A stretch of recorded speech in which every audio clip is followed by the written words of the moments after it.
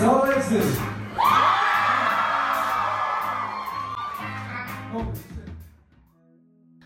On March 11th, 2020, the World Health Organization declared COVID-19 a pandemic. From there, it only took a week to make unprecedented music history. The magnitude in which the music industry came to a rapid halt became almost comical, forcing businesses to shut down overnight. Ticketing and sales manager Nick Smith of the local Utah company Sarton & Saunders confided in me about the biggest setbacks of the company. For them, it was having to furlough and essentially lay off their entire staff. Overnight, S&S had to lay off approximately 70 employees. This was really difficult since our staff is a small company, and it feels more like a family than a business.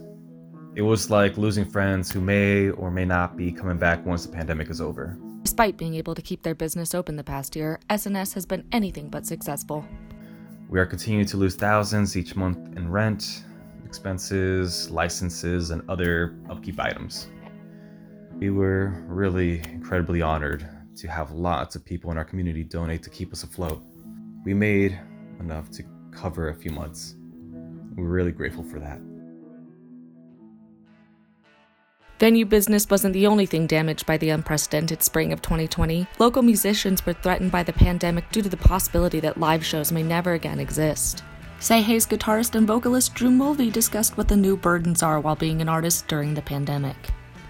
Our biggest concern when the pandemic began progressing and posing a larger threat was definitely the ability to have live shows.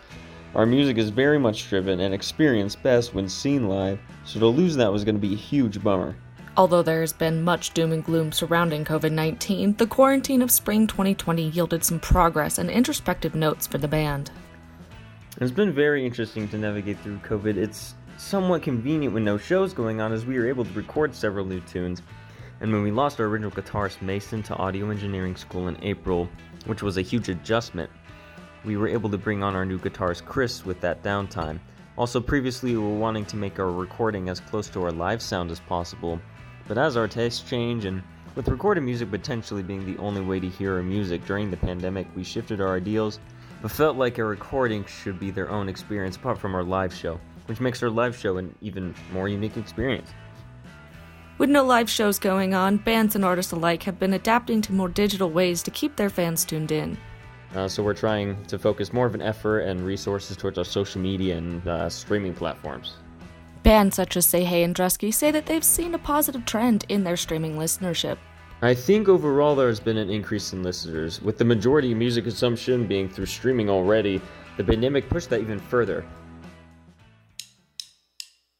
Lead vocalist and guitarist of Drusky, Mia Hicken, also spoke about the band's concerns when the red phase of COVID was initiated. Not being able to play shows was a big one.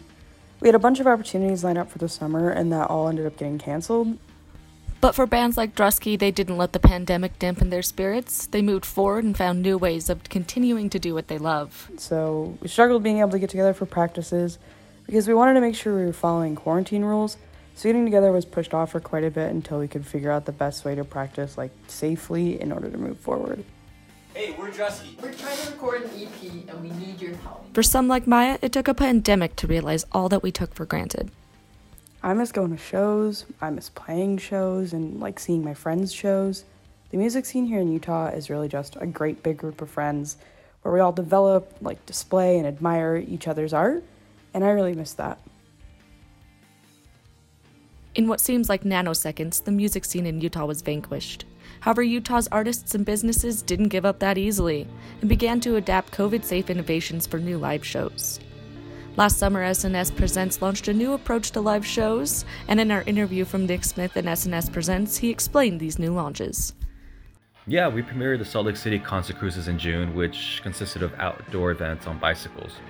Though it wasn't lucrative, it was emotionally fulfilling to see the bands, the patrons, and the staff get so much fun out of it after being quarantined for so long. After that, we started doing backyard shows at Urban Lounge, which was also distanced and masked. Thanks to efforts provided by local bands and businesses like S&S Presents, there's hope for indoor shows to resume. Everyone at Sarton & Saunders has been tirelessly working on ways to design COVID-safe indoor shows for the upcoming year. Live shows have returned from the dead and will hopefully continue thanks to the support of devoted music fans. I'm Sage Holt reporting.